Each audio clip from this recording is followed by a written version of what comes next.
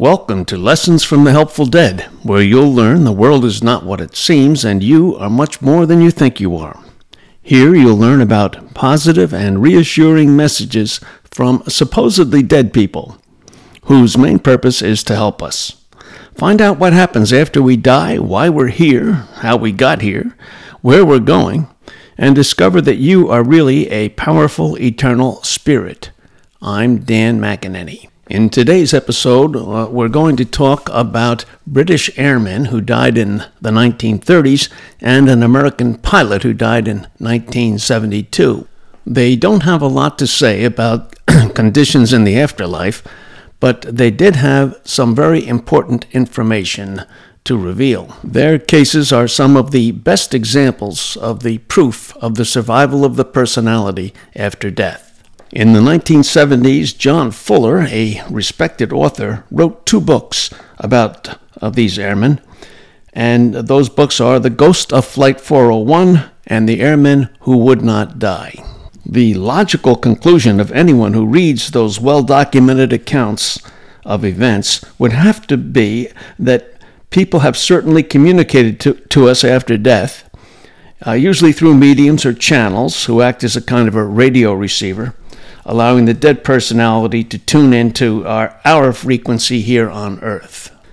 The dead people may speak directly through the medium, using his or her vocal cords as the physical method of getting the message across, or automatic writing is employed, where the medium either writes or enters on a keyboard the message, or a Ouija board may be used. Flight 401 was an Eastern Airlines flight to Florida on a Lockheed L-1011, which crashed in the Everglades in 1972 and claimed many lives. Not too long after the crash, one of the dead crew members, a flight engineer, started appearing on flights of similar L-1011 aircraft in the galley and other locations, warning crew members about something dangerous that might happen on the plane. In one case, he warned of a fire in an engine, which did in fact occur, but the plane landed safely. This flight engineer was very concerned about his family, and he wanted them to know that all was well in his present condition. He communicated through a Ouija board operated by a psychic and John Fuller. Now, interestingly, the psychic Elizabeth was a flight attendant who was hired by Fuller to do research. She developed her psychic abilities while doing the research. Eventually, she and Fuller were married, and she told her unusual love story in a separate book, My Search for the Ghost of Flight 401. The flight engineer, whose name was Don Repo, was intensely eager to have Fuller communicate with his family to reassure them. Fuller was reluctant. He was quite skeptical and fearful of coming across as a kook to the dead man's wife and daughter. He had an established reputation as a logical, hard-headed, journalistic investigator. Accordingly, Fuller asked for a number of pieces of information that would demonstrate to him and the dead man's wife and daughter that it was really Repo. As you know from a previous podcast, that this is commonly called evidential, which is information known only to the person who's communicating and those he wants to communicate to. So to prove to his family that it was really him, Repo provided this kind of information, and it certainly made no sense to Fuller. Now, this information included an unusual name, Sassy, for his wife Alice, a reference to a wastebasket with pennies in it sitting in the boys' room, and to mice in the bedroom closet. He also told Elizabeth that her gold ring would break, and that they would find a penny if they read the New York Times. Now, when Fuller and Elizabeth met with Repo's wife and daughter, they learned he had nicknamed his wife Sassy many years earlier, but had not called her that for many years. There was also a wastebasket in which he used to save pennies that they'd moved into the boys' room, and there were recently mice in the attic, and the only way to reach the attic was through the bedroom closet. That satisfied Repo's family and Fuller and Elizabeth that it really was him. And what about the ring and the penny? Well, weeks after this message was received, Elizabeth's ring did suddenly break, though it showed no signs of any cracks when they examined it at the time of the message. And regarding the penny, A week after he and Elizabeth had met with the family, which was months after the message, while they were eating breakfast at a delicatessen, Fuller picked up a Sunday New York Times from a large stack of them on the floor, and he brought it back to their table. Now, midway through the paper, he suddenly stopped. There on the front page of the travel section was a picture of the instrument panel of a modern plane. Precisely over the part of the photo that showed the landing gear signal light was a bright, shiny new penny. This was not a photo of a penny. It was the actual penny itself. And the landing gear light that the penny was on had been the indirect cause of the crash of Flight 401. It was several incidents like that which turned Fuller from skeptic to open-minded investigator. It's easy to understand why he became more open-minded, and it's difficult to read of this documented experience and come to any other conclusion than this, that Don Repo had survived. Fuller then went on to research and write another book, The Airmen Who Would Not Die.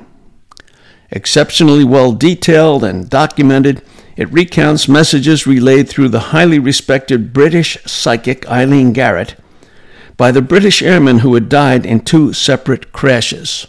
The first was the crash of a 32-foot monoplane, the Endeavour, in March 1928.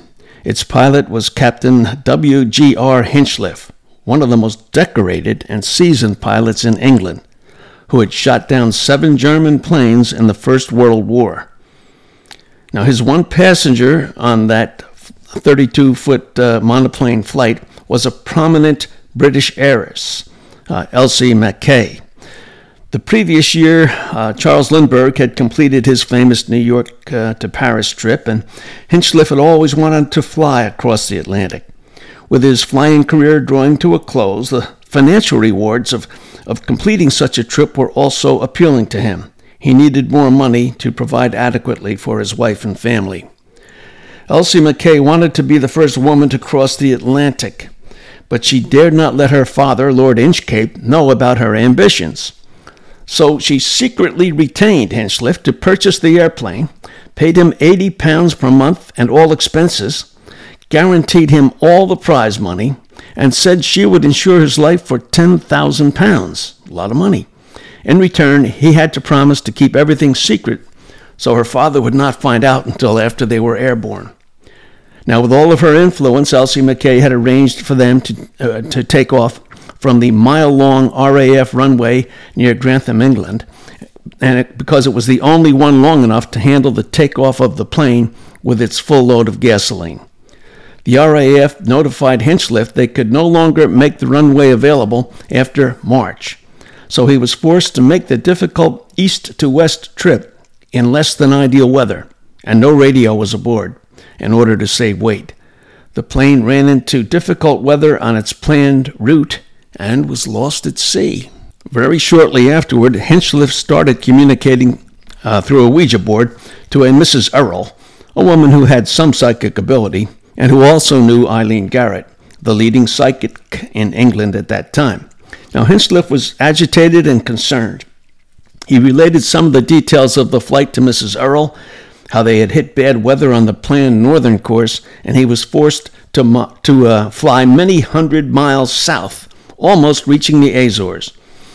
His major concern, however, was to contact his wife, because he knew that, unknown to Elsie Mackay at the time, the purchase of the insurance policy on his life had never been transacted. Now, this meant that unless something were done, his wife Emily would be in dire financial straits. Wanting to help, Mrs. Earle enlisted the aid of Arthur Conan Doyle, the famous creator of Sherlock Holmes, whom she knew slightly. She wrote Emily Hinchliffe herself, but she also asked Doyle to contact her, since the expected reaction of most people to messages conveyed through a psychic would be disbelief. Emily was highly skeptical, but Doyle's prestige was enough to convince her to meet with Doyle and Mrs. Earle, who had decided that it would be preferable to ask Eileen Garrett to act as the medium for Captain Hinchliffe, rather than continue with the Ouija board messages through Mrs. Earle herself. Now, as I mentioned, Emily was indeed highly skeptical, but So much personal information was provided over a few meetings, again, that's the evidential, that could only be known to her husband. She gradually came to believe it was his personality that was communicating to her through Eileen Garrett.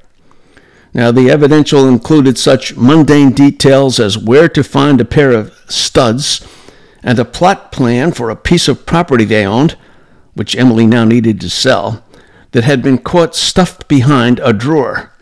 He also told her that he had indeed worn a watch that she was wondering if he had worn, something significant only to the two of them. I'm going to stop here because this podcast is already long enough, and we will continue our discussion of Captain Hinchliff in the next podcast. Again, I'm Dan McEnany, bringing you Lessons from the Helpful Dead.